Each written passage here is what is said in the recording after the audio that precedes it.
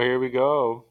Here we are. That's it. You're listening to 2bdpod's offshoot because the real people are either out of town or taking it easy. So while the cats are away, the mice play. That's it. And this is He Said, She Said. No, this is He Read, She Read. Yes. Yes, we're making this up as we go. Yeah. Who are you? I'm the Buckshot laureate. The Humane Suplex Machine? Yes. And who are you? I'm nobody, but we'll go with Swamp Thing. Swamp Thing? Yes, speaking with literature. Oh, okay. Sorry. And don't apologize. We're just aliases. Yes, exactly. Normally when I am on these podcasts here, I lean more into the Buckshot part of my my name there, talking the wrestling. Yes. But today we're gonna go with the second part of my name, with the laureate part, and gonna get an opportunity to get super geeky and talk about books that I've read recently. Yes, it's gonna be great. It's gonna be terrible. I'm kidding. Reading is important. Yes. And you've been your beast mode has been unlocked, unfortunately. Yeah. It's been tough to compete. Yeah, I got in a good habit there, especially now that I have to go back into the office a few days a week. My commute's about an hour on the subway and on the bus, so it gives me a lot of time to read. And I also got into the habit of reading on my lunch break. So I You work at a mine, so it's pretty easy. Exactly. Especially like going up and down the chute there. Yeah, the shafts. The shaft. I do a lot of reading there as well. Excellent. So, good. Yeah. So you're banging out maybe 3 hours of reading a day? Yeah, sometimes more, depending on how I feel when I get home from work. Sometimes I'm like, oh, there's nothing on TV. There's no wrestling on tonight, okay. So I'll do some more reading. There's no Jeopardy? I know Jeopardy's on every night. Oh, okay. Yeah. I'm not familiar with the program, so wasn't sure. Oh, okay. Well, yes, it's on every night at 7:30. Okay. Yeah, everybody 7:30. Set aside the time. Set aside the time for Jeopardy. My favorite part of watching Jeopardy, though, is like I'm a trivia person. Okay. So trivial. I'm pretty good at like trivia questions and stuff like that. I tend to do well at Trivia Pursuit. Humble brag, yeah. Humble brag, yes. Oh, yes. I am so fantastic that I'm great at trivia. But you've been to a lot of bars. Yeah, and I was usually part of winning teams when I used to in my bar trivia days. Yes. Shout out to the old days. Yes. But when I watch Jeopardy and I get the question right and nobody else does, You're pretty mean. Yeah, I like to call the contestants fucking morons. Yeah. And like, I mean, they're clearly not. They're on Jeopardy, and like, I'm a fucking moron. Often professors. Yeah, exactly. Like authors. Authors. Just scientists, like incredibly accomplished people with like PhDs and master's and you call degrees. Them fucking morons. And I call them fucking morons when they don't get the answer, and I do. Yeah, like who is Babu Frick? Yeah, and it's usually like the dumb shit like that. Okay. That it's just like, yes, they have more important things to do with their time than to watch like Star Wars movies or something like that. Doesn't matter. A W is a W. Exactly, and so I like to, feel superior by calling these people fucking morons. Yeah, because they didn't get the question right. But I did. Nice. They get so many more questions right than I do. But... and also hundreds of thousands of dollars. Yes, exactly. Yes. But you get, in that moment. Yeah, I feel like, because you can actually go online and, like, do the test and see if you would actually qualify to be on the show. And I'm like, I feel like I would actually do well. Hey, why not? I mean, I'm sure it's an American show, so there's a lot of, like, American-centric questions about, like, U.S. history and geography and stuff like that. So I feel like I'd be at a disadvantage there. But they do pad it out with pop culture, so. There's pop culture stuff and just like, just general knowledge stuff that for some reason I have, I'm good at remembering. Well, you can always not be the worst and someone else will make a terrible decision. Right. Bet everything, bet the house. Yeah. And that's the thing, I'm not a gambler at all, so I feel like I wouldn't. I feel like I Like, might. I made $800 on Jeopardy. Thank you. Goodbye. I feel like I would go on Jeopardy, and then like when at the end when they're like, okay, put your wager on this subject, bing, and then they give you the subject, I'd be like, oh, only wager $5, and then like I'd get the question right, and then had I wagered more, maybe I would have won, but because Hey. I'm too scared to gamble, I'll lose because I just didn't put a high enough wager to win. I feel like that's what would happen to me if I ever ended up on Jeopardy. It would be quality TV. Yeah, Just watch someone, I mean, I'm a pretty excitable person, You don't so say. I'm sure, yeah. Ooh, $80. Nice. Yes. Go into the buffet. And then do a dance. Or go buy some books. Or go woo really loudly. Yeah, just like that, actually. Yeah. That's pretty loud. Oh, sorry. It's okay. We're right here. Turbo's gonna love these levels. Yeah. Sorry, Loving Turbo. levels. It's okay. All right, well, enough about me. Tell me more about you. Not too much. I do enjoy reading, but finding the time, not so much. It's been difficult. Not that I'm sitting around watching TV or playing Russian roulette. It's just work early, the joy of shift work. Yeah. Sometimes finding the time between adult duties such as bathing, laundry, cooking, consuming is what I call eating, and the huge. So the juggling, and some healthy doom scrolling before bed. So maybe sub out doom scrolling. I don't have the commute you have though, so that's tough. But we sat down today and just did some reading. Yeah. Did I read an actual book? Not at all. We did not. That was the game plan. Right. I had 6 days to read something. To find the time? Not at all. Nope. But I picked up I'm cheating. Yeah. Known cheater. I picked up a graphic novel. What's that? It's a collection of comic books. So not an actual book. Right. But there were words. There was a narrative. Okay. So we can go with that, and I'll try and get some more books under my belt to keep up. Right, but what kind of books do you tend to buy and like gravitate towards? Schlock. Yeah. If it's the novelization of a movie. Apparently, those are becoming more popular again. They are, yeah, Chef's Kiss. Jaws 2, the novelization. Yeah. Based on a movie, based on a book. Rambo 2, the novelization based on a movie, based on a book. Right. Yeah, so it gets real stupid. Yeah. I've got Rollerball in the guest room here to crack open at some point. Okay. Is that the novelization of the James Caan movie? That was movie a from good, the 70s? yes. Oh, yes. wow. So, yes. I think it started off with, as a kid, I wasn't allowed to watch spooky movies. But I'd be like, oh, I mean, not that it's a novelization, but Cujo was a book beforehand. Right. But then it'd be like, Friday the 13th, the novelization you might see at a drugstore or a used bookstore. So you're like, hey, I can just read this. And there's obviously tons of schlocky, spooky literature. Right. From just no names. Yeah, I found out this week because you told me that you used to go through like books like candy, and you would read like a book a day. It's pretty hard. Also, growing up in the country will do that. Yeah. Not a lot of stimulus.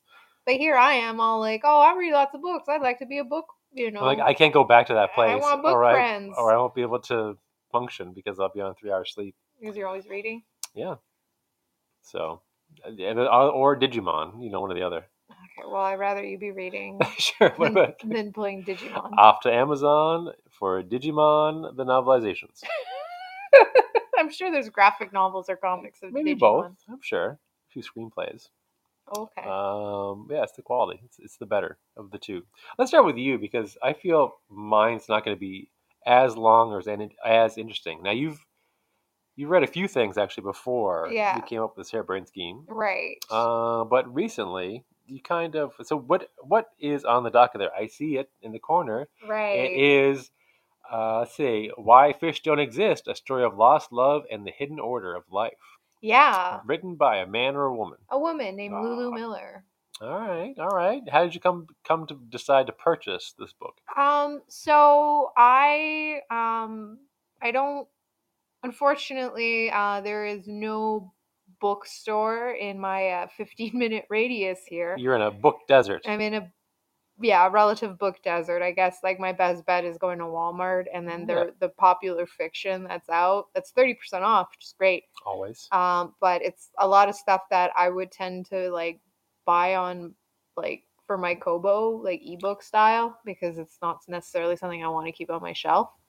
So one of the ways that I try to kind of scratch the itch of book perusing without actually going to the store is I will find YouTubers that are Okay. booktube people who do book hauls or book reviews and stuff. So there is one particular person named A Book Olive that her fiction choices aren't necessarily what I'm into. She's into like historical fiction and like classics and um, popular fiction. But her nonfiction stuff, she has similar taste to me. So because she has spoken about books that she really liked that I also really like that are nonfiction, she brought up this book called Why Fish Don't Exist by Lulu Miller. And it sounded pretty fascinating. So I went ahead and I bought it. And I started reading it. Now, one thing I want to point out about this book is that it's gorgeous. It's like great for a podcast, yeah. Yes, this is great for a podcast. So it's like blue cover, and then there's like gold sort of drawings and lettering on it, and so it's really nice to look at. And then as you go through the book, there's actually really nice illustrations. That's a horrifying fish man. Yeah, it's a horrifying fish man in a jar here. You said it was beautiful. So, well, sometimes horrifying things can be beautiful. Oh, we're in the right year. Yes. So this book is essentially it's nonfiction, so it's a true story. Lulu Miller, the author, she works for NPR. She's a science, I guess science journalist for NPR, and she went through a pretty traumatic breakup. And so she found out about this man. His name is David Starr Jordan. So he's known for a few things. One of them is for cataloging like the majority of fish that we know. Like he's named. I'm gonna guess he's dead. Oh, he's super dead. Okay, good. We just found out a bit of fish like 20 years ago. No. So he found all. He would go on these expeditions. Sure. They Let me discover guess he's fish. like a white Englishman. Yes. Yeah. Actually, no, American. Oh, okay. So, and this, yeah, he was born in like the 1800s. Yeah. And then one of his big known things is that he was the first president of Stanford University. Okay. So he was in, I want to say, Ohio for a while there, and he had cataloged all these fish, and they were all in their like formaldehyde, like little containers, and there was a fire in the building. Fire and formaldehyde do not go well together. So he lost everything. He went through all the trouble of recataloging everything. This time he was in San Francisco, and then the big earthquake in San Francisco hit, and he lost everything then. He also had a lot of personal tragedy in his life. He lost his wife first wife at a relatively young age. A few of his children died, which was very common. Was for the time. As was common when at you the didn't time. Name them at that era, we're like, we'll wait till you're 10, and then you get a name. Then you get a name, because then we know you might survive then. So we can call you Lucky. Right. And so she was having trouble sort of finding order in her life again because of this I'm gonna guess Dookie Man? No, she messed up actually. Oh, okay. And so she ends up becoming fascinated with this David Starr Jordan person because he went through so much in his life, and yet he was incredibly accomplished and kept going. So she starts going more and more in depth into his works, published and unpublished, and she finds out that one day he went to Switzerland. So I want to read you a part here. It's just a paragraph. Sure. So this David Starr Jordan person in 1913. He ends up going to this place in Switzerland, in the Italian Alps. Actually, sorry, not Switzerland, the Italian Alps. They're connected. Yeah, pretty much. So with a heaping amount of free time suddenly on his plate, David found himself a new hobby. His travels as a fish collector had taken him a few times to a village in the Italian Alps called Aosta. There he had seen something shocking. Aosta was a sort of sanctuary city for people with disabilities, both mental and physical. For centuries, the Catholic Church had provided shelter, food, and care to people who had been rejected by their families because of their condition. And many of these people had ended up becoming skilled workers in the fields and in kitchens. Many of them ended up falling in love, getting married, having children. What emerged was sort of an upside down town, a town where the abnormal was normal, where people often disabled by society received the support that allowed them to flourish. Now, I personally read that and I was like, wow, that's amazing and beautiful. Like, Yes. that's great. I mean, it's sad that these people were rejected by their families, but it's amazing that there was a haven for them, and that there's people who invested in this community to help these people have normal lives. Because they are people. Exactly. Now, we said that. This monster saw that as... I'm going to catalog these freaks? No. He was like, this place is a good case for eugenics. Oh, no! And he became, like, a militant eugenics proponent person. So this man that this poor woman was, like... So close. Was so enamored? And I guess enamored with, and was trying to find meaning and learning about his life. She finds out that he's this monster. Now, something that's very interesting that I read in here, the Catholic Church. It's like me getting big into like Michael Jordan. I mean, I don't know what weird shit Michael Jordan might do in his free time, but I'd like to think it's nothing as he won't miss a shot evil. To give a bunch of kids sneakers. Okay. That's bad, but eugenics, that's bad. Yeah. It's kind of funny. Yeah. But there's nothing funny about eugenics. No. Now, I want to say something that's kind of interesting.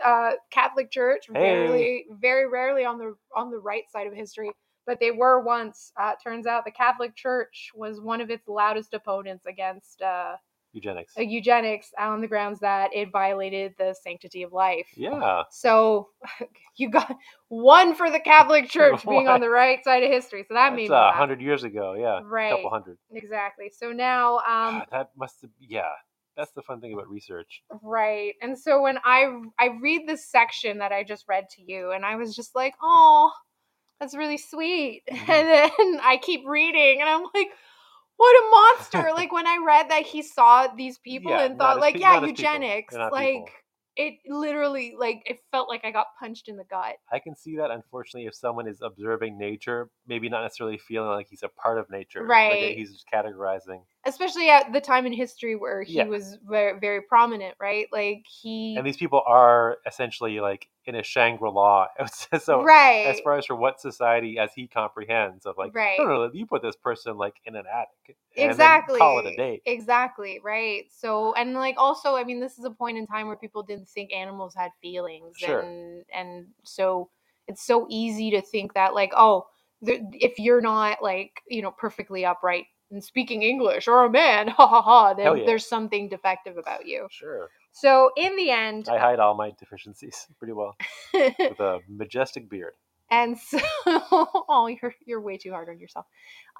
Anyway, so as I keep reading, she gets some sort of solace in the fact that she ends up talking to a lot of scientists and like naturalists and stuff.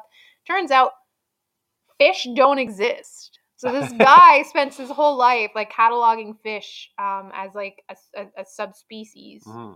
And turns out like fish aren't a thing. Like if you look at like different animals that we call fish. You're saying words I don't understand. Okay. So if we look at animals that we say like, oh, these are all fish, like they actually don't have that much in common amongst each other. And they're technically like fish. That's what she means by fish don't exist. Yes. So she explains it a little bit better. It's more complicated than just fish. Right. And so she explains it well here. So picture it another way. Imagine that for a millennia, we silly humans incorrectly believed that all creatures that lived on mountaintops were members of the same evolutionary group called Mish, the fish of the mountain. Mish. Okay, so Mish includes mountain goats and mountain toads and mountain eagles and mountain men, burly and bearded and enjoying their whiskey. Now let's just pretend that even though all these creatures are incredibly different from one another, they all appear to evolve in a similar protective outerwear.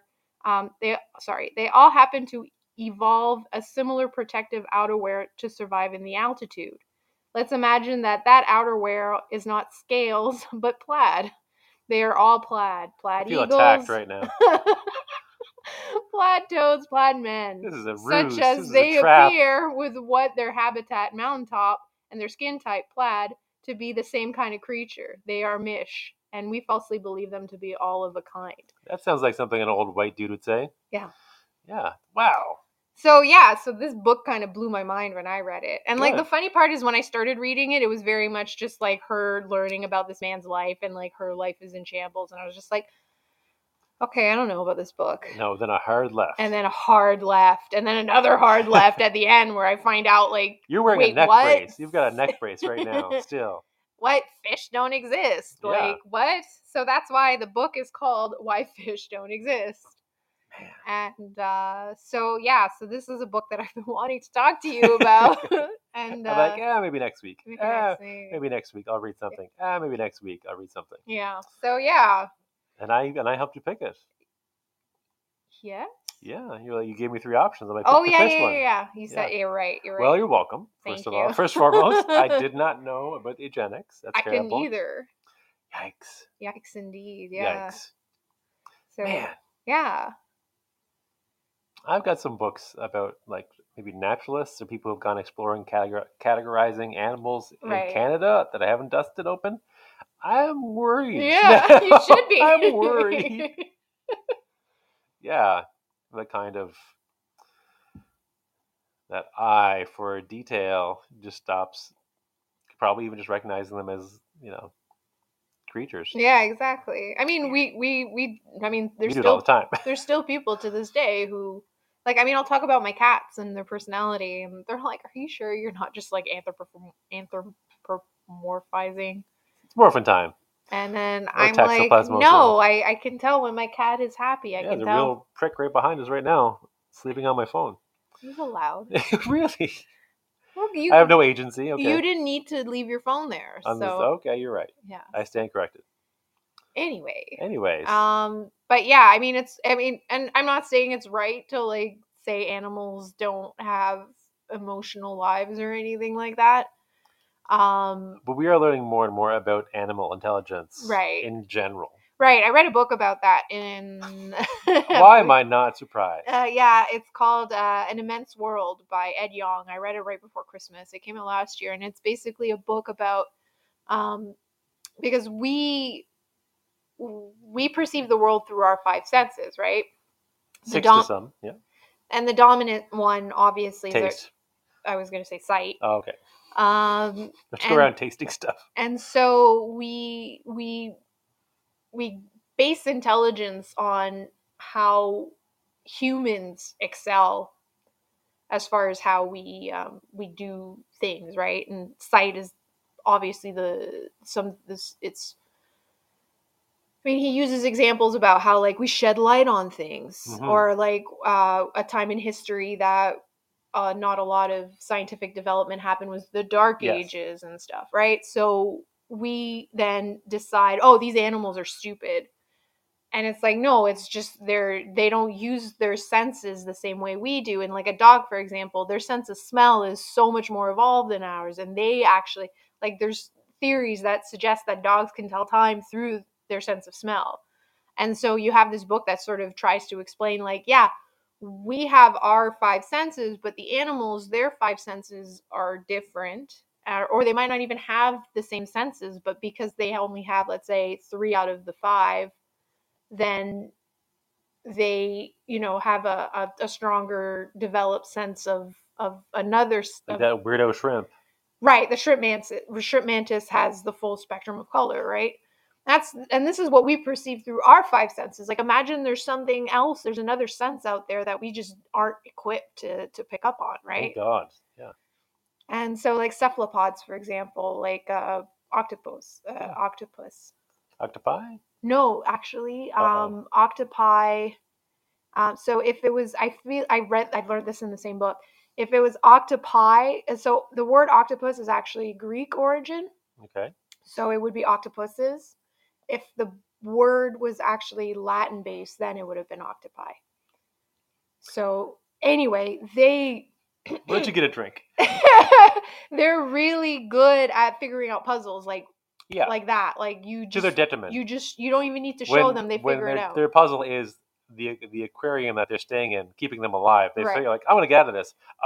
This isn't water anymore. I'm drowning, or I'm dying. I'm dying. I'm drying out. Yeah. I gotta get back into my puzzle. Right. And so so octopus, they are incredibly intelligent, but we don't know how they know these things almost instinctively, right? So maybe there's another sense at play that we don't realize. But nonetheless, bringing up these animals, because it's one thing to look at animals, and again, I'm not saying it's right, but it's one thing to look at animals and decide that they're not as great or as awesome as humans, but to look at other human beings and decide like, no, they should be eradicated from the gene pool is just so monstrous. Apparently, though, after this book was published, he had statues erected at Stanford University and another university, I believe, in Ohio or in Indiana, I want to say. Took that shit down. They took that shit down. Yeah. So. Yeah. Yeah. So that was one of the books that I read that was particularly interesting that I was looking forward to speaking with you. Yes. Because it rocked your face off, and also it was the last thing you expected. Right. You toggle between fiction and nonfiction, it seems. Yes. Okay. You find that's been, a refresher for you, so you don't get burned out on one thing? Yeah.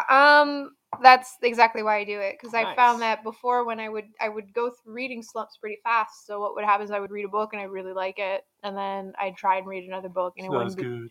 I'd be like, I still live in the other world, and this I don't care. So and then I would read a book about a nonfiction book. And I'd be like, oh, this is really interesting. And I'd go find another nonfiction book. And I'd be like, oh, I don't care about this subject. I'm still interested in the other subject. So I found toggling between fiction and nonfiction helps avoid that, missing the other story. So yeah. How about you? What did you read today? Wait, first of all. This is dumb, everybody. Buckle up. So you got, there's an interesting story behind my purchase of the purchase of this, right? Yeah. I think you alluded to it in a Geek Street episode, but I mean, I grew up with comics, but I don't actively buy a lot of comic books anymore, being an old ass man. But I mean, there's still the appreciation, and there's just lots of excellent work out there. Just if anything, maybe too much to catch up on. So there's a local comic book shop, West End Comics.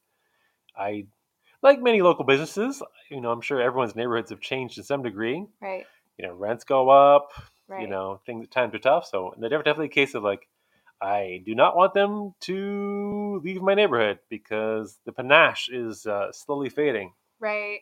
Your neighborhood used to be like a fun, cool neighborhood, and then as things just got more and more expensive, unfortunately, a lot of the character and charm to your neighborhood has been leaving.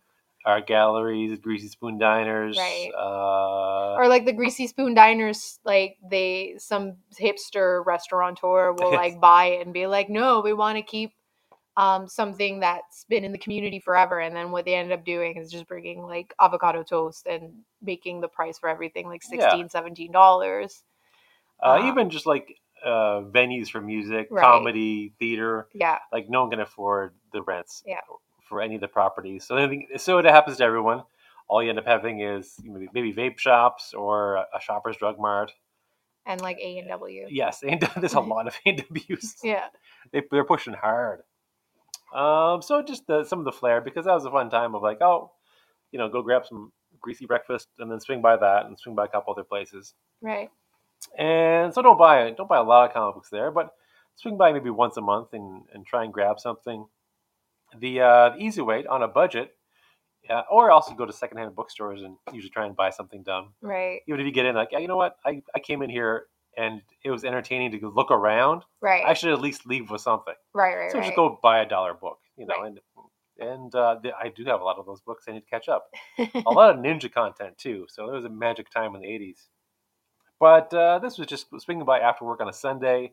I guess coincidentally there was a big comic book convention going on somewhere else in the city. So I got there around 3 p.m.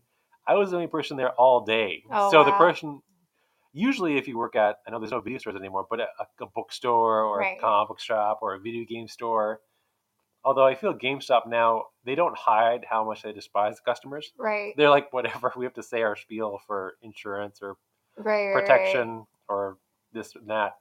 But it used to be people just come hang out at the bookstore and talk the clerk's ear off. Right. Yeah. This is the reverse. This was like the employee, like, hey man, what's going on? What are you up to? I read this and that. You can check this out. Like, hey man, I was just gonna go through your dollar bins and buy like $5 of stupid nostalgia, read them, and then just maybe drop them off in the local Dropbox library. Right. I just fill that hole in my soul and be a good consumer, obviously. Of course. So, yes. You got to keep your local business going. So $5 a month, maybe $10 a month, not too bad. yeah, exactly. I get entertainment. They get rid of their dumb stuff that they don't. Right. That's just taking up space. Yeah. But yeah, I was getting in my ear. Not that I'm antisocial, but right. it was alarming. This poor man. Yeah. And so I was like, what do you recommend? Okay, this, fine, good. Okay, bye. This is great.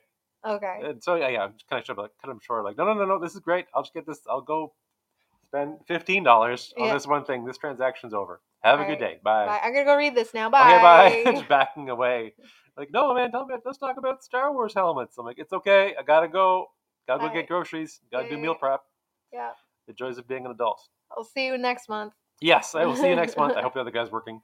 No, the guy was perfectly fine, but he reeked of desperation.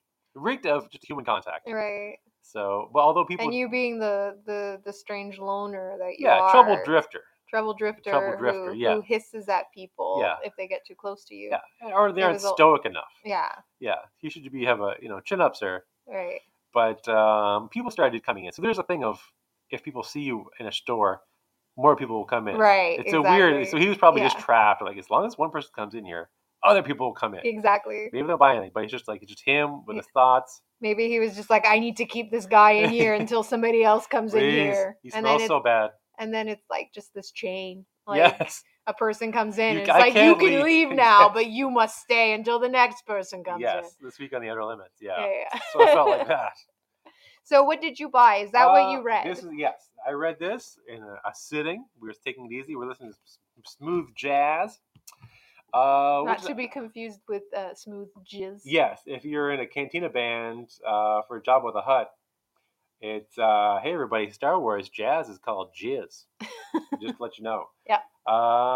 This is your weekly podcast reminder. Yes, jazz is jizz. in the so Star contemporary Wars jizz, new age jizz, experimental jizz. Oh God, Japanese experimental jizz. Yeah, you gotta get that on back order. Yeah, it's tough. Yeah. Anyway, the graphic novel that you read. Yes, it's a collection of a comic book. Now, being a '90s kid. There's a boon for independent comics. Right. There's a lot of, there's always independent comics. A lot of them super horny, but there's a boon where creators could own their own properties as opposed to like working for one of the big companies. They might come up with some sort of brilliant character and then never really make much on it. Okay. So they kind of like they create, but then the company, the studio or the publisher reaps all the benefits. Right. And the comic book artist and writer has died penniless and broke. Yeah, isn't that what happened to like Jack Kirby or something? Yeah, maybe not super duper penniless, but yeah, definitely not for you can imagine like even retroactively the conversion like of money of millions to billions that would have generated, the creation of so many characters like Thor. Right. And it's collaboration with the writers, but just as far as for like, this person should be set for life, obviously. Wasn't there something that happened with Stan Lee as well? Like at some point in time, like he didn't break even until like he sold the rights to Disney or something like that. He did nothing, and that's the thing. Like falling out of comics, it's kind of a thing of rediscovering them. Thanks to Turbo, he kind of during the pandemic dipped his toes back into comics. Right. But there's definitely a sordid history between Stan Lee and Marvel. Right. He wasn't a part of them anymore. Right. And then he was just kind of like a mascot figurehead, and then things get even darker in his later years as far as we're touring. Conventions and getting signatures and autographs. Right. It is definitely an exploitative industry. Right. So hopefully things are a bit better now. That's showbiz, though. Right? Yeah, that's publishing. That's showbiz. That's any big industry. Right. People are going to get ground up. Right. Exactly. Uh, And sadly, it's the people, the the businessmen Yes. who are quote unquote smart and know Yes. how to exploit people, and it's the creatives that unfortunately And there's they don't necessarily have that business acumen, and they don't realize like, oh, I'm actually getting screwed if I sign this over. And there's a time, maybe this is just off the top of my head, maybe there's also the timeless issue of art and commerce. Right. Like, yeah. I'm an artist, but how do I make Right. money to feed my family? Right. If I even want to have a family, or just to be successful. Right. And especially when you have this like a lot of artists who view like, I'm not gonna sell out.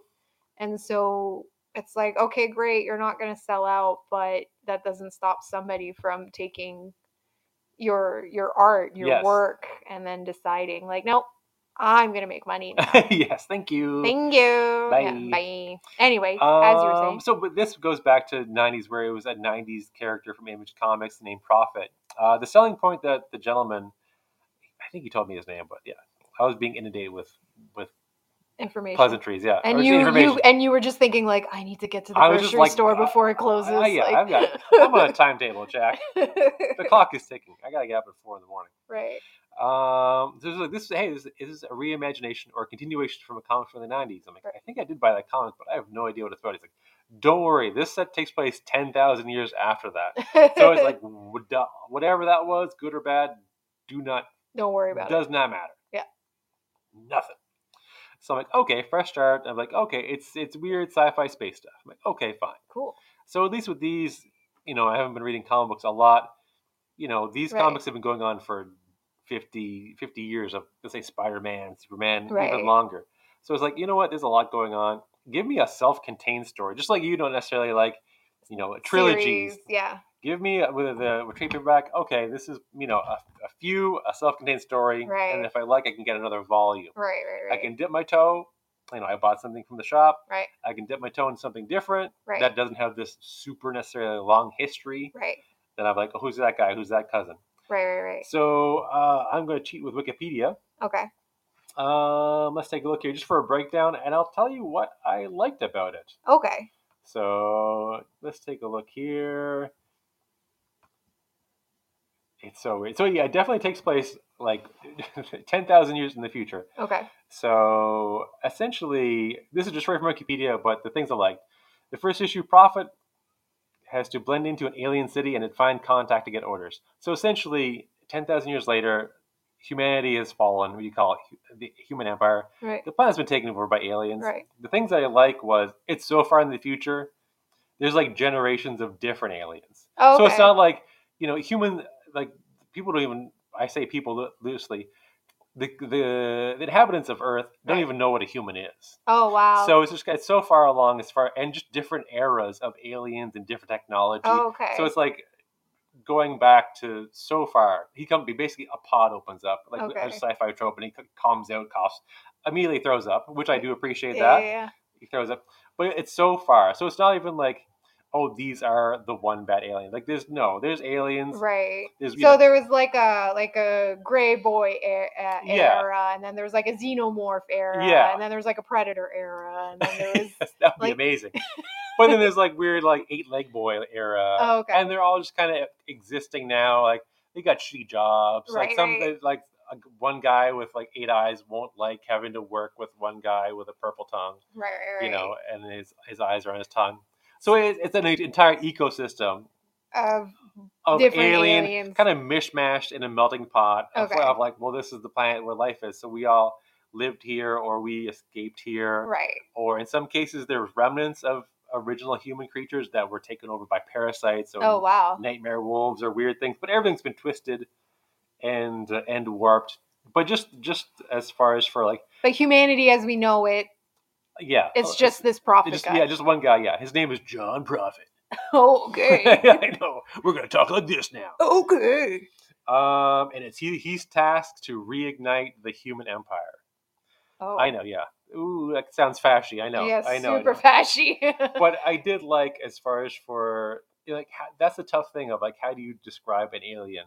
Right. Or an alien race or their wants or needs? So this is a smorgasbord of weirdo aliens. Okay. Even one as far as for like, oh, they're a caste system, but they're based on smell.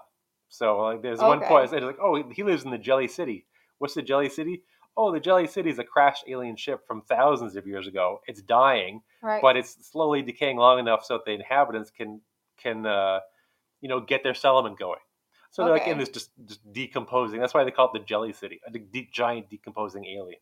Oh wow, that's like an alien. It's dead and it's decomposing, but it's decomposing slowly. The inhabitants that were inside of it have a chance to like settle and then grow their society. Sorry, wait. So the alien was like a jelly alien? Well, the alien was alive, but they call his dead body, or her dead body, its dead body, Jelly City, because it's decomposing. So right, but is it decomposing because, and they call it the Jelly City because it's goopy. It's goopy, like it's jelly? Goopy, yeah. Like, yeah. They're like, I'm just gonna goop into this wall here. Yeah. Okay, and then so this alien, this goopy alien that's decomposing, you said that there was other aliens living? Yeah, the alien itself was only a vessel. Throwback to like that 90s Canadian German sci-fi show Lex. So we're out of technology, more alien technology theoretically be like, oh, this is a thing that I grew. Or my gun is a weird alive thing that I squeeze and it shoots a little dart in your neck. So there's a lot of body horror. Yeah. And there's a lot of, that's the whole thing of like, how do you dream up of like, well, their technology is different. Or like, oh, they're crystal monsters. Like, how do you conceptualize that and then drop a guy who just threw up and has to fight for survival, while he's had a terrible headache. Right. Imagine the hangover. Imagine the hangover. Or just the sleep headache when you sleep too long. Yeah. So obviously there's going to be tropes of like the one guy who's got to do this thing. But I appreciated short story long, the alienness of it. Yeah. Of like how unfamiliar it is. So just fast forward a little bit, like, yeah, he's in this Jelly City. It's a caste system, lower ranks. As long as he's got like a dead one around him, like a scarf, he smells like everybody else, so it's fine. Like the drones, so they're not worried. They're not like, oh, there's an outsider. Like a lie wave, like, oh, there's Ted, and it's just like, no, that's Ted on John's shoulders because he just smells like the thing. Right. So just not dumb things like that, but the level of it. Right. I appreciate. Yeah, no, that's pretty cool. Yeah, so I mean, and they break it down as far as for days, so it's kind of ambiguous, like, is he an actual person or is he engineered? Okay. So he has a mission, and his mission is to activate some sort of satellite to send out the message to get the human empire back on its feet. Okay. So I appreciate the alienness of it, and he's kind of bumbling, so he's still kind of a person. Like, he doesn't, but what are people at this point anyways? Right. Is he just engineered to serve a purpose? Right. And he does things. He makes total mistakes. I'm like, oh, I should not let so and so kill that thing over there because that's wrong. And human mind, turns out that was exactly supposed to happen, and that was customary. And he's like, oh, I've made everyone angry at me, and they want to kill me because I don't understand alien, let alone 10,000 years worth of alien, politics, religion. Yeah. So he's also kind of bumbling through it. Okay. As he should be. Yeah. He just woke up. He's like he's had a bad day, as the song goes. Oh, why'd you do that? Because I'm a bad person. Yeah, now I'm going to have that song in my head for the next 3 weeks. We're going to leave the podcast with it. No! Oh, God, no. Nobody likes that song. But I get vibes, let's say Blade Runner, a replicant. Like, what does it mean to be a person? Yeah. Vibes of Moon. Like, is he a clone? Okay. And what happens? And that's something that essentially, we go through it. It gets more and more alien, like caravans of giant living creatures that people live on. He has to get a regular job, so he shovels poop from one alien into the mouth of another because you still have to work. Right. He can't work, can't eat. So it's a lot of him eating things he's not sure he can eat and throwing up. Okay. Because he's like, I don't know what that thing was, but I am hungry. Hungry. So definitely fish out of water. Right. And they don't exist. No. So fish out of water, alien in an alien world, and unfortunately, he's just kind of got programmed. I've got to go do this mission. So, do you spoilers? Spoilers. Does he like realize at one point he's like, I have free will. I can do whatever I want. I don't need to do this mission for this weird fashy humanity. No, he has a voice in his head. He has just this single purpose drive, so he's kind of a good old stoic guy. Okay. He does succeed. He activates the satellite.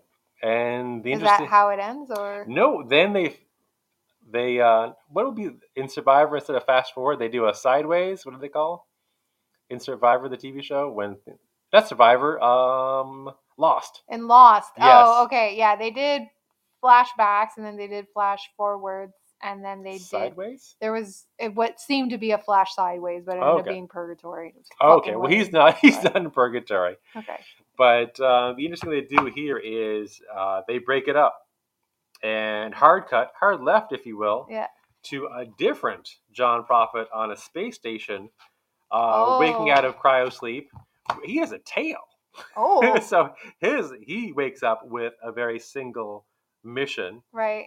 very similar, Oh. being driven, and he's also surrounded with crashed pods of other John Prophets who died in the meantime.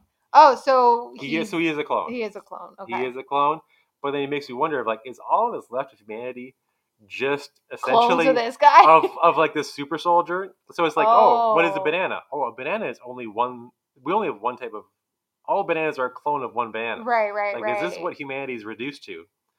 Like, unfortunately, the only thing that made it through this test of time was our super soldier model, who can do one thing. It's like, well, what else is humanity? And that would make sense. Like, if you create a super soldier, that's all like super. We have to kill everything, and or just who can survive. Right. You know. Like, sorry, like if you're a super soldier and your mission is to like protect your interests, right? Like, yeah, you're gonna be pretty resilient and dare I say fascist too. Like, well, I mean, I am curious what is the rest of what is left of this human empire. Right. So they do that hard left. Right.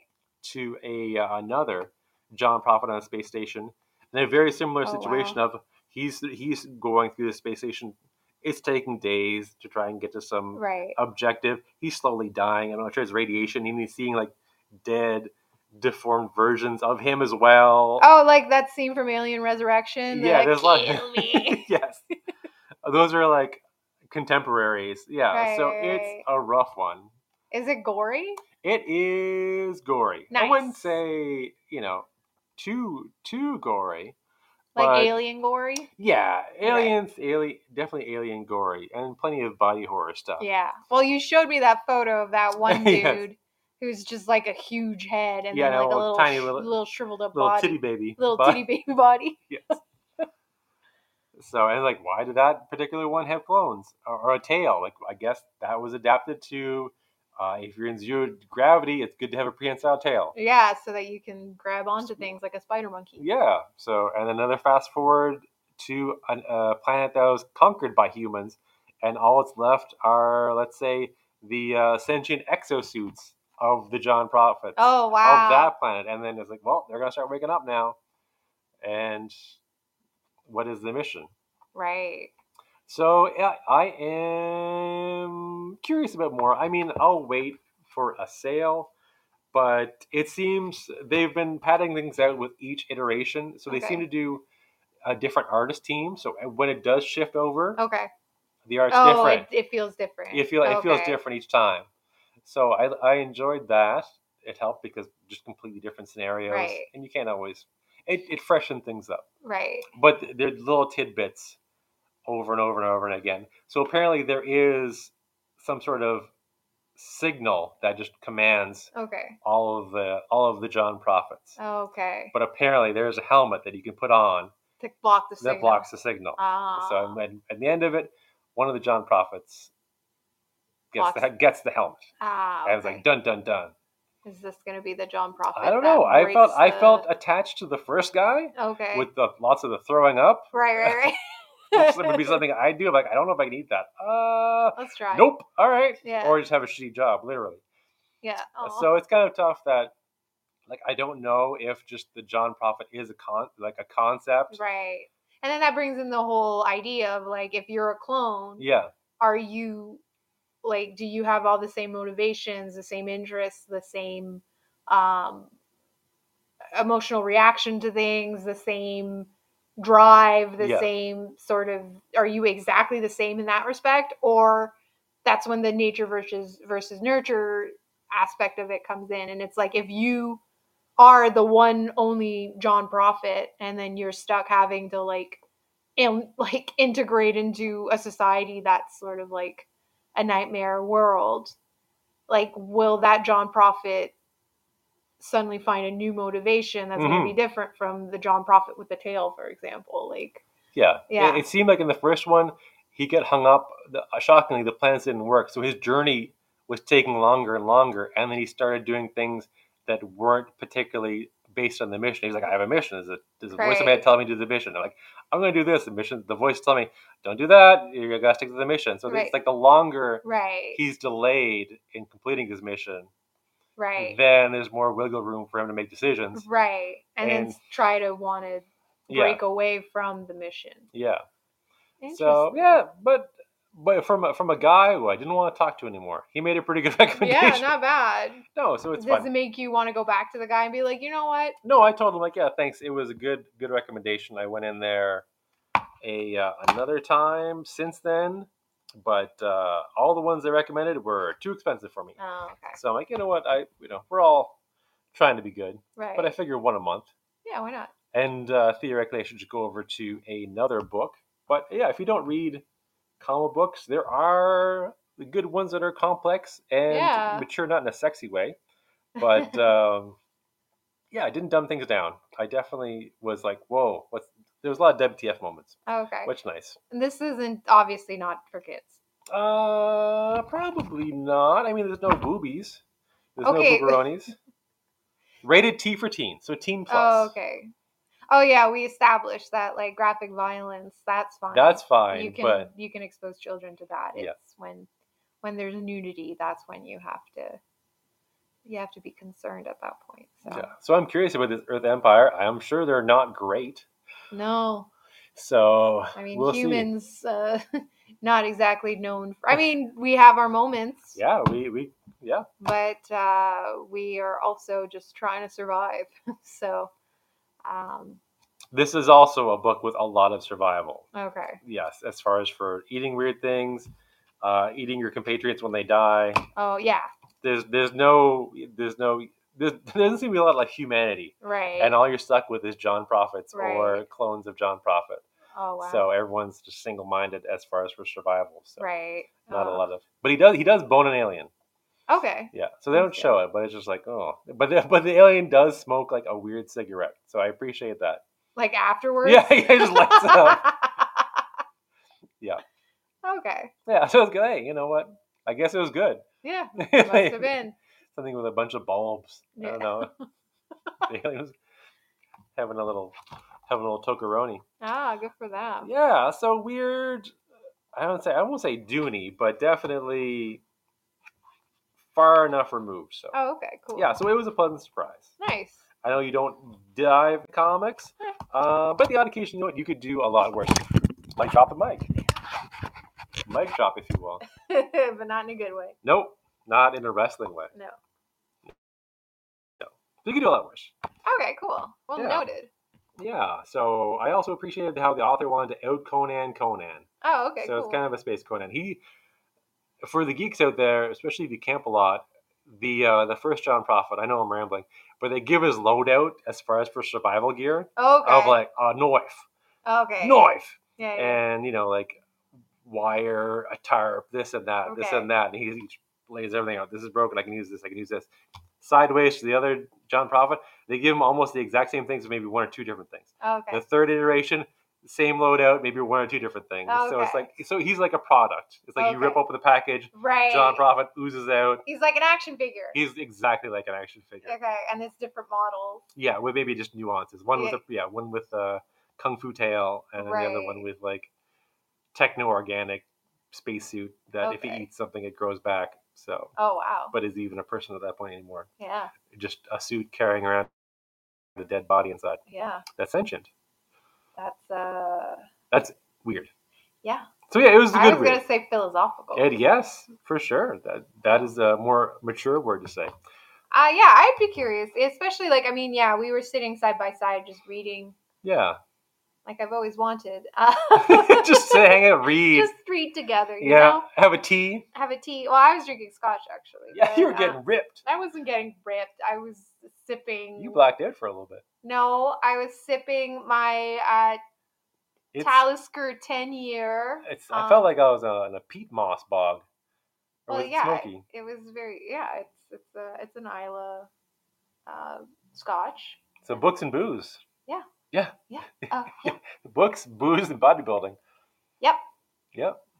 Yeah. But I was reading The Terror by Dan Simmons. Nice. And you watched that show. Yeah, and that's why I'm reading the book. So apparently Dan Simmons is problematic. Sure. I can't remember why, but like I read it to you because it was just like, ugh. Yeah. But it was like one of those. We can't have nice things. No, it was like one of those like there's that subreddit like men writing women or something like that, yeah. where it's just basically like finding parts of books where men write like, oh, she walked down the stairs boobily or whatever, right? Yep, I know I do. So it was like one of those. I was just like, oh, this is happening in like the first 20 pages of the book. Like this book is 700 pages. Am I going to be able to get through all of this? A lot of heaving bosoms. But that's the thing. Moist chasms. So the book is historical fiction. It's the Franklin expedition where the Erebus and the Terror, they were trying to find the Northwest Passage. Like basically they wanted to cut through the Arctic from England to China, essentially. A lot easier to do now. A lot easier to do now, but in the 1800s, it wasn't. And so in the 1800s, because there was no Panama Canal, basically they had to either like go across the Atlantic, go all the way south of South America, cut through the Pacific, or I don't know if they did this often. Maybe they couldn't. I guess they could go all the way down south under Africa, go through the Indian Ocean to China. A lot of scurvy and dead people. Right. Or if they could, maybe cut through like the Mediterranean into like that strait in the Middle East and then get out into the Indian Ocean that way. I don't know if they managed to do that. But nonetheless, they thought, hey, if we cut through the Arctic, it would be a lot faster. This is in my wheelhouse because of guys biting off more than they can chew. Right. And just going for it. Right. And then like having to eat their friends. Well, so basically, yeah. So what happened was, this is real. This actually, this expedition, the Franklin expedition, actually happened. They never made it home. Like they left and they never came back. Missing in action. Dan Simmons wrote this book, I think, like 10, 15 years ago. In the years since, they have found the boats at the bottom of the Arctic Ocean. But Dan Simmons, just because of the imagination of what that could have done, he wrote a book about it, and it's like. On one level, it's the horror of being caught in the Arctic.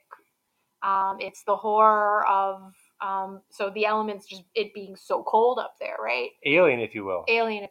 And then there's also the element of like... people snapping, like, what do you call it? What's that thing? Cabin fever. And then you are there and you're stuck in the ice and you have no more food. So what do you do then? Like, and then Dan Simmons introduces an element of a supernatural creature. And so this book was a bestseller at the time. A person bought the rights to it, made a mini series. It was on AMC a few years ago, which I happened to watch, and I actually really enjoyed it. So I was enjoying this, and I found out, oh, it's based on a book. And I have this habit of like watching something that's based on a book and then being like, oh, the book must go so much more in depth. There's probably like subtext that you can't quite do on a TV show, right? You have time constraints and budget constraints. And also like, a book gives you the element of like, oh, he thought this or he recalled this, to turn that into like a movie or a TV show. It's a little difficult. Like some things get lost.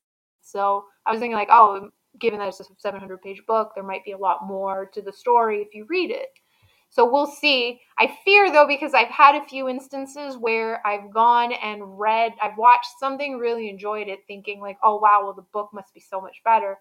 And it wasn't. You're like, they nailed it. The show, the movie, they crushed it. Yeah, or they managed to elevate something that wasn't that great to begin with. Like, so Annihilation, the Jeff Vandermeer book, I'm sure if I read it first, it would be a different story. But I saw the movie first, and I really liked the movie. We saw it in the theater. We did see it in the theater in the before times. So it made me curious. Like, I wonder how the book is, and the book is not the same thing. Now, I don't want to say that the book is bad. It's just I don't. And I think another element is the movie was made by Alex Garland, and he's got great visuals, and the music for that movie, especially in the end, in the last sequence there, really helped create atmosphere.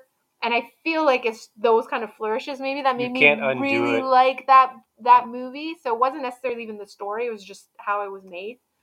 So the book, I ended up reading the whole Southern Reach trilogy, and I was underwhelmed. I didn't really care for it. Maybe that's why I don't read series. I was just like, I don't want to get invested in something and then realize I don't care. If I tough it out for 2 books. Right. Or 8. And like for me, I had this issue with follow through. Like I will start something and I don't finish it. And for me, reading is kind of teaching me like, no, you have to, when you start something, you finish it. So I very, very, very, very rarely do not finish a book.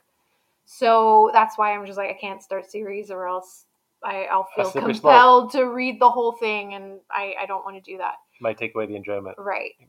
The first season of Big Little Lies was really, really good, and I was like, oh, I can only imagine how good the book was. And I read the book, first Leanne Moriarty book, and only Leanne Moriarty book. The show is so much better than the book. Wow. The book is like terrible pop fiction. It's actually pretty... It got a punch up. It's actually just sort of like a generic sort of thriller. Sure. That has like certain elements of it that, if put in the right hands, could be literary fiction, if you will, but it's not. It's just sort of your typical pop fiction thriller book, and it's not. Personally, I thought it was really, really underwhelming compared to the first season of Big Little Lies, which I thought was very, very good.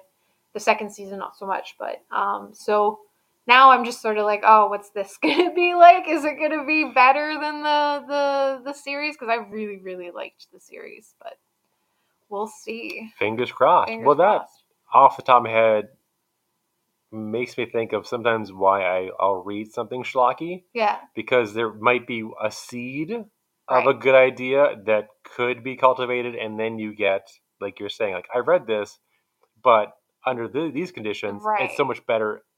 Not that I'll read something like, oh, I could do that better. Right. But I do recommend, not that anyone who writes, a lot of authors have mentioned this, yeah, just read terrible stuff. And then you realize, like, oh, yeah, they published this. Right. So if I take this terrible story and make it better. Or just in general, like, don't be afraid of writing, because you can see, like, oh, wow, that's some dookie. Right. I can do better. Right. Or just learn from their mistakes, or just the formula. So sometimes for schlock, it's pure entertainment. For pure cheese, growing up on straight-to-video action movies, too many video games, professional wrestling, if you will. Yeah. Bad sci-fi. But a lot of the time for a schlock is like, oh, that is the one idea, and they had to try and wrap a book around it, or a novella around it. Right, I see what you're saying. Or they're like, this beat, yes.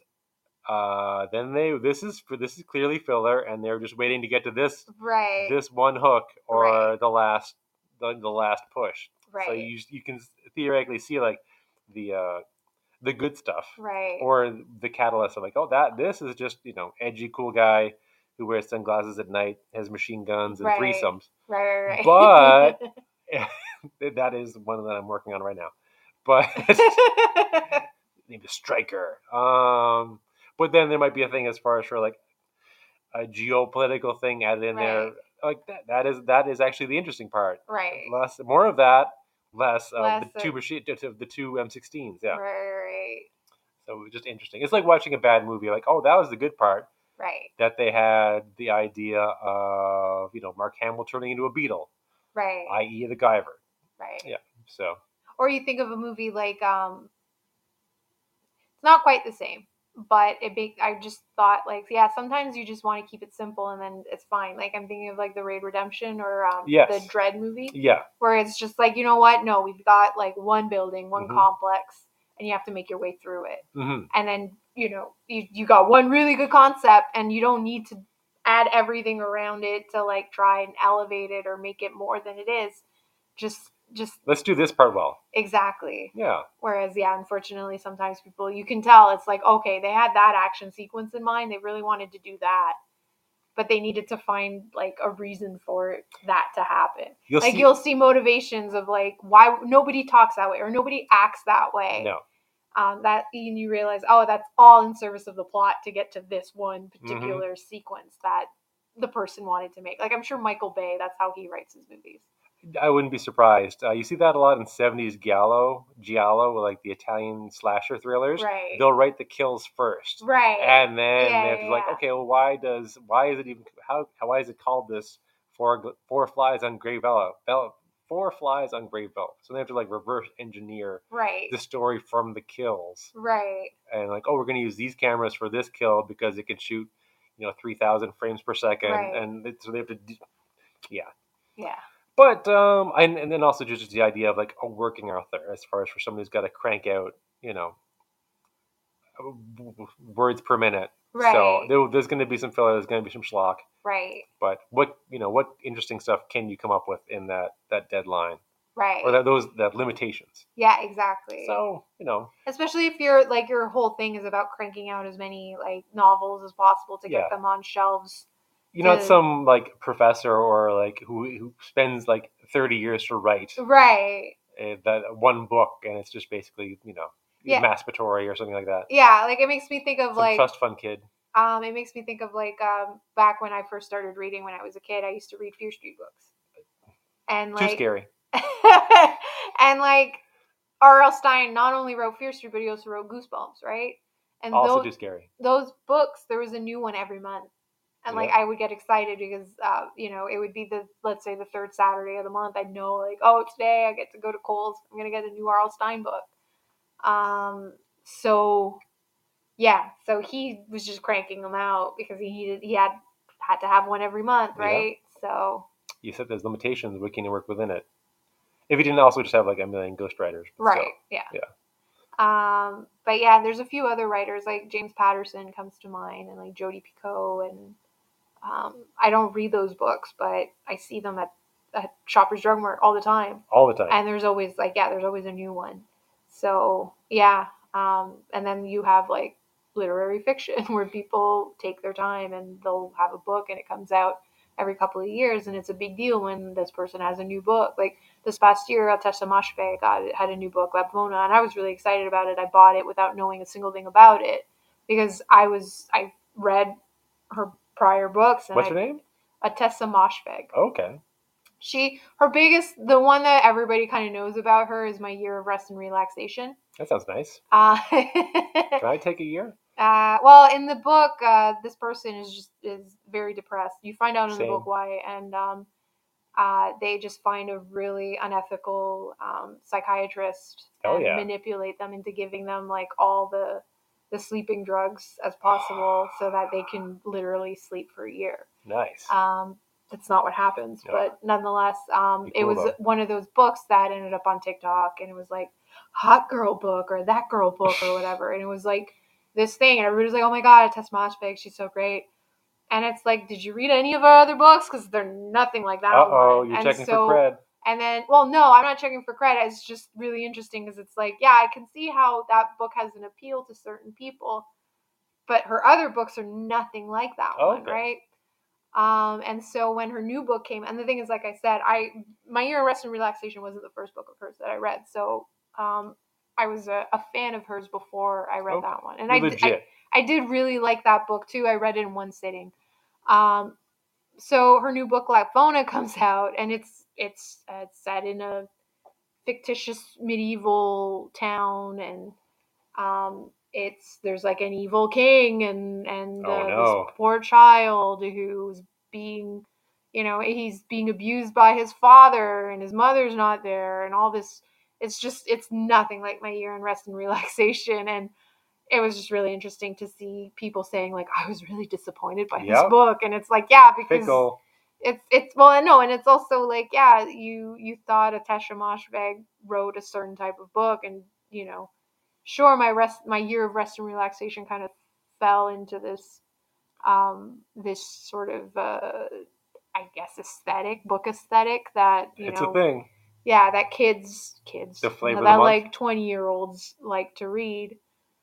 And then they think like, oh yeah, she's a great author. And then it's like, well, okay, what else have you read? And then they read Lapvona and they're like, this isn't My Year in Rest and Relaxation. It's like, no. Different one every time. All her books are incredibly different. Like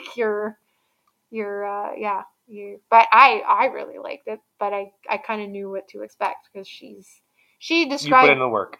well, and she also describes her goal is to find the beauty in the grotesque. Oh no. She the analogy she uses for the type of writing she likes to do is just think of Kate Moss taking a shit.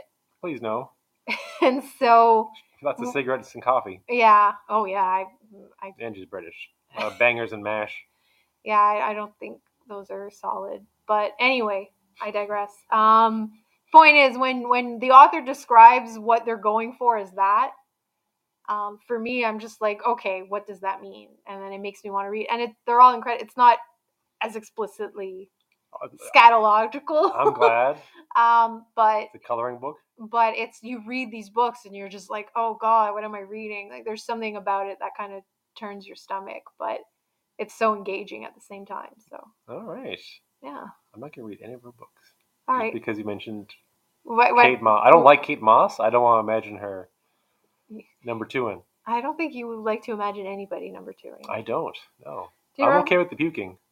The other side, not so. Yeah. You remember that time we were walking and I first, for some stupid reason, I was like, hey, look at that dog. And that dog was pooping. And you were like, why would you tell me to look at a dog taking a shit? Yeah, that dog needs some privacy. Dogs are always very pensive when they're very vulnerable. Yeah. And you're like, hey, look at that dog. The dog's like, what the? No.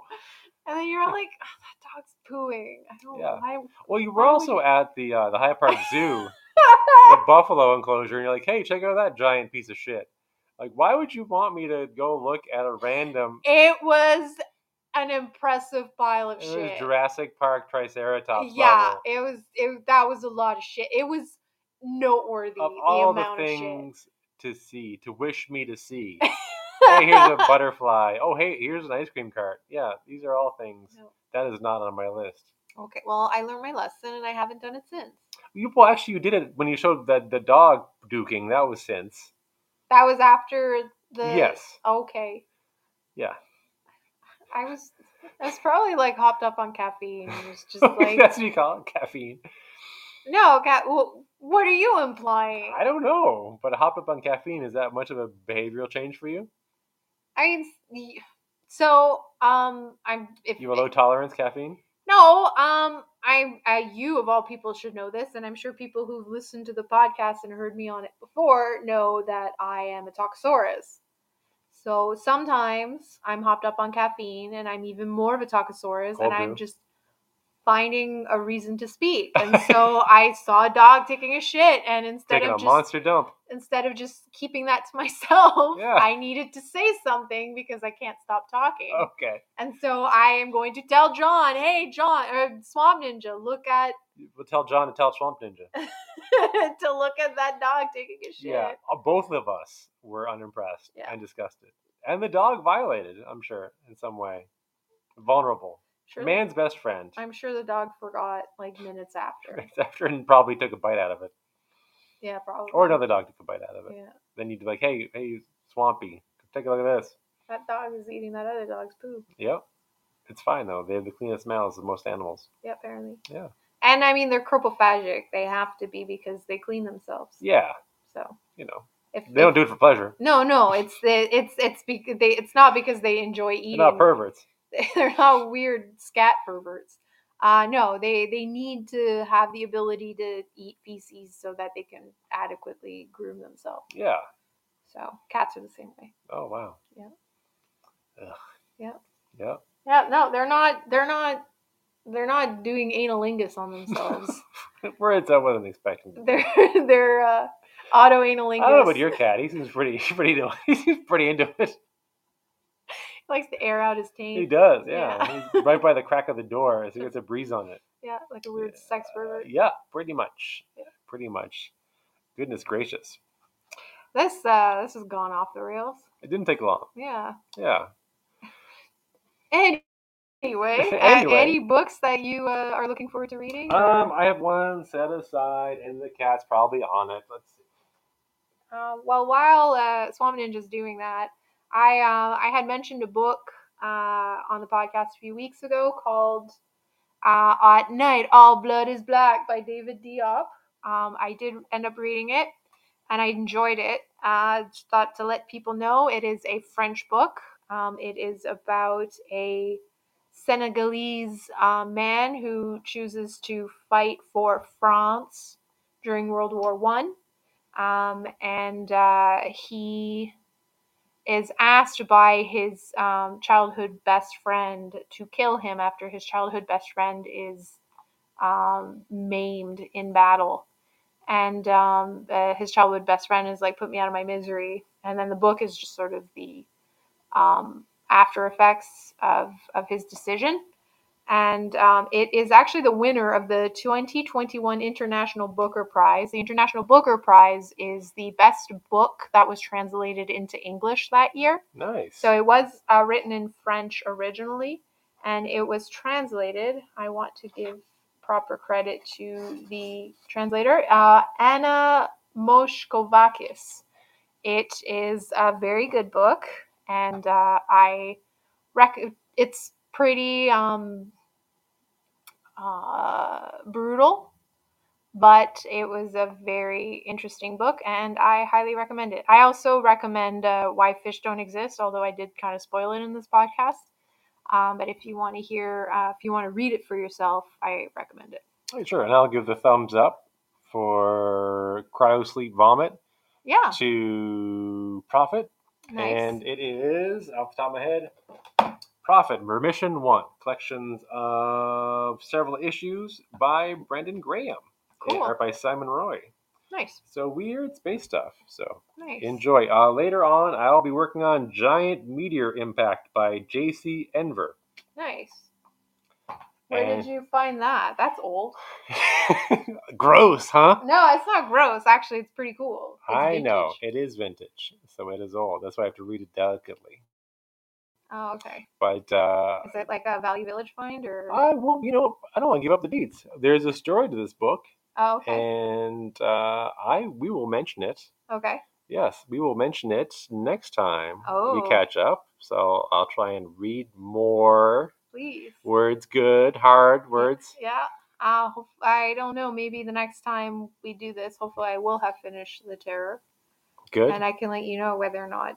Now, is there a Terror Season 2 book? Because that's be my wheelhouse. No, Terror Season 2 is a completely original story. They wrote specifically for that. Terror Season 2 took place in Japanese internment camp during World War II. And also a nightmare reality. Yeah, also nightmare reality. And it's also, again, like the whole idea of like the circumstances they're in is a nightmare. Yeah. And then living amongst these people, dealing with the human element is a nightmare in that circumstance. And then some spooky. There's a spooky element on top of it as well. Yeah. So yeah, but as far as I know, it was a completely original story for season 2. Nice. Yeah. Good. But that would be my wheelhouse of the novelization of something. Yeah, exactly. So there we go. Yeah. So I'll keep my eye out. I'll let you know. Like Lawnmower Man 2, the novelization.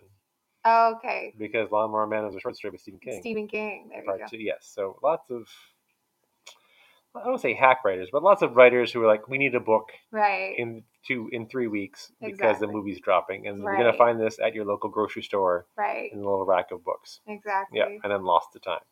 Yep. Yeah, so that's what I would pick up. Okay. Yeah. Excellent. Yes. Excellent. And as far as for geeking, something just not to pad out time, but Star Wars. Yeah. Is a book series, is a film series, also a comic book. So today I was a bad boy, geek related, swung by GameStop and picked up a Star Wars character from the Star Wars comic books. Cool. His name is? I don't know how to pronounce that. It's Black.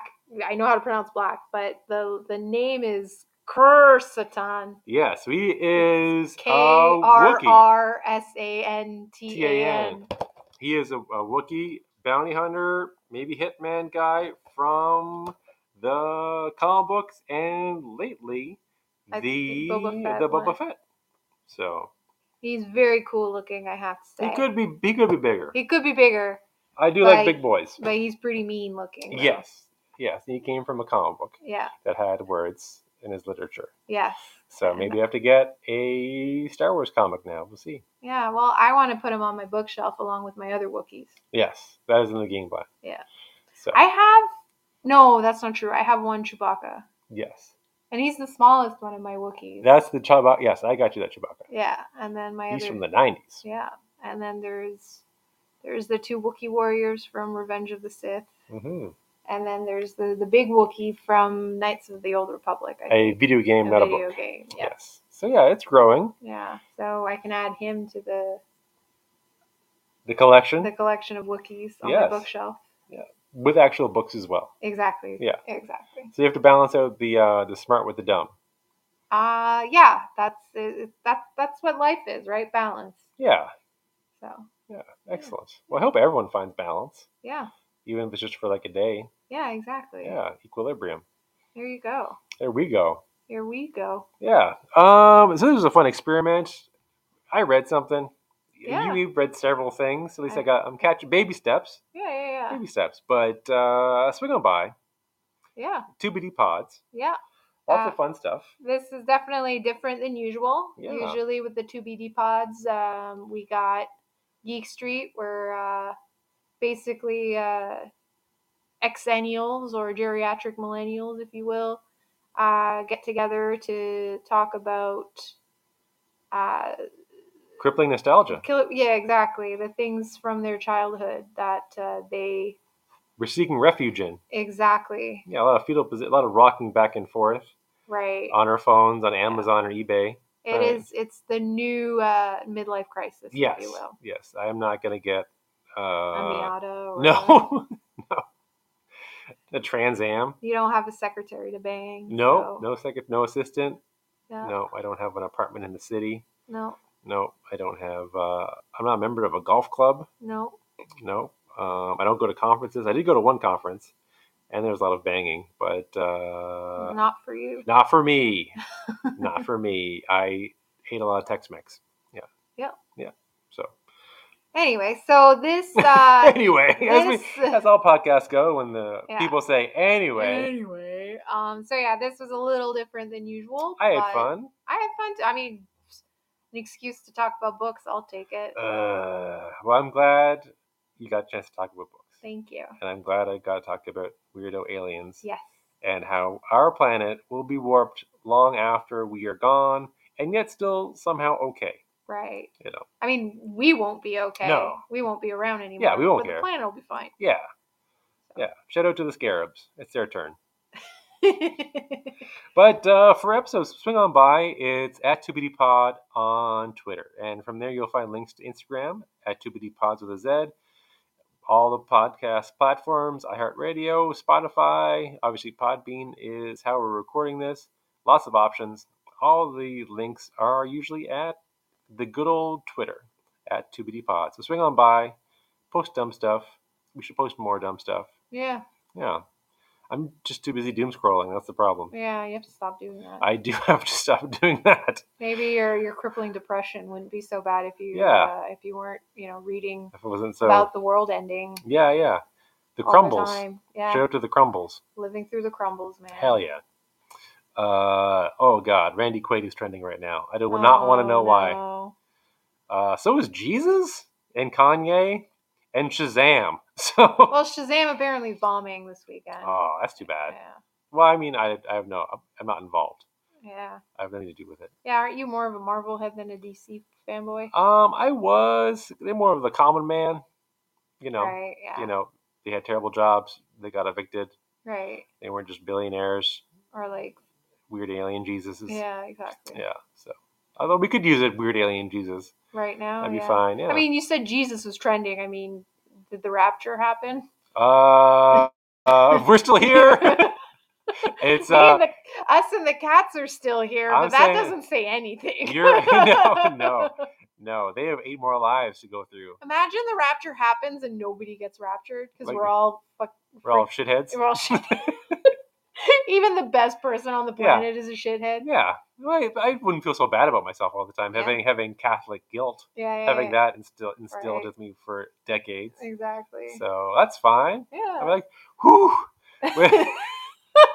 Jesus comes down and he's just like, nope. Nobody? Really? Well, see ya. Bye. Bye. Zoop, zoop, zoop, zoop, zoop, zoop, zoop, zoop, zoop. I like to make that noise, yeah. And it's like, well, I guess, excuse me while I eat this guy. Yeah. That's it. Yeah, put on the shoulder pads and the apocalyptic gear. Yeah, there you go. My pills against radiation. Yes. How does the algorithm say? Iodide. Get my iodide. It's I need to get my own. Yeah, I'm not sharing. I'm gonna contact the Pickering power plant and ask, hey, can you hook me up with some iodine pills, please? They'll give you some free ones, everybody. Yeah, it's good. Don't go on some weird TikToker and buy fake ones with spider eggs in them. No, the Pickering power plant, you have to live within 50 kilometers of the Pickering power plant for them to give you free ones. PPP. Yeah. Okay. Sounds good. Yeah, the triple P, you're right. Yeah, bold move. Yeah. I mean, you're the Pickering power plant is in a meltdown or power failure. Pickering power plant, power failure. I feel like it should be easier to say if there's an emergency. Power pooped. Yeah, same here. Anyway, I think we're trying to wind this down. We did. It's over. It's over. But yeah, try and set aside some time to read something. Yeah. Anything. Yeah. Spare your battery in your phone for a bit. Yeah. Get it. Read something dumb. Read something good. Yeah. You'll be the judge of that. Exactly. Excellent. As long as you're reading. Yep. All right. Well, I'm gonna try and get reading a bit more and work on my words. So, thanks for tuning in. Thanks for joining me. No problem. And telling me about cool books and a science guy who shockingly turned out to be a dookie man. To the extreme. To the extreme, yeah. Yeah, it's such a dookie man that 2 universities took down his statues. Well, I'm glad they did. Same here. That's it. Yes. On that note, everyone just try and be good. And dare to be stupid. Yes.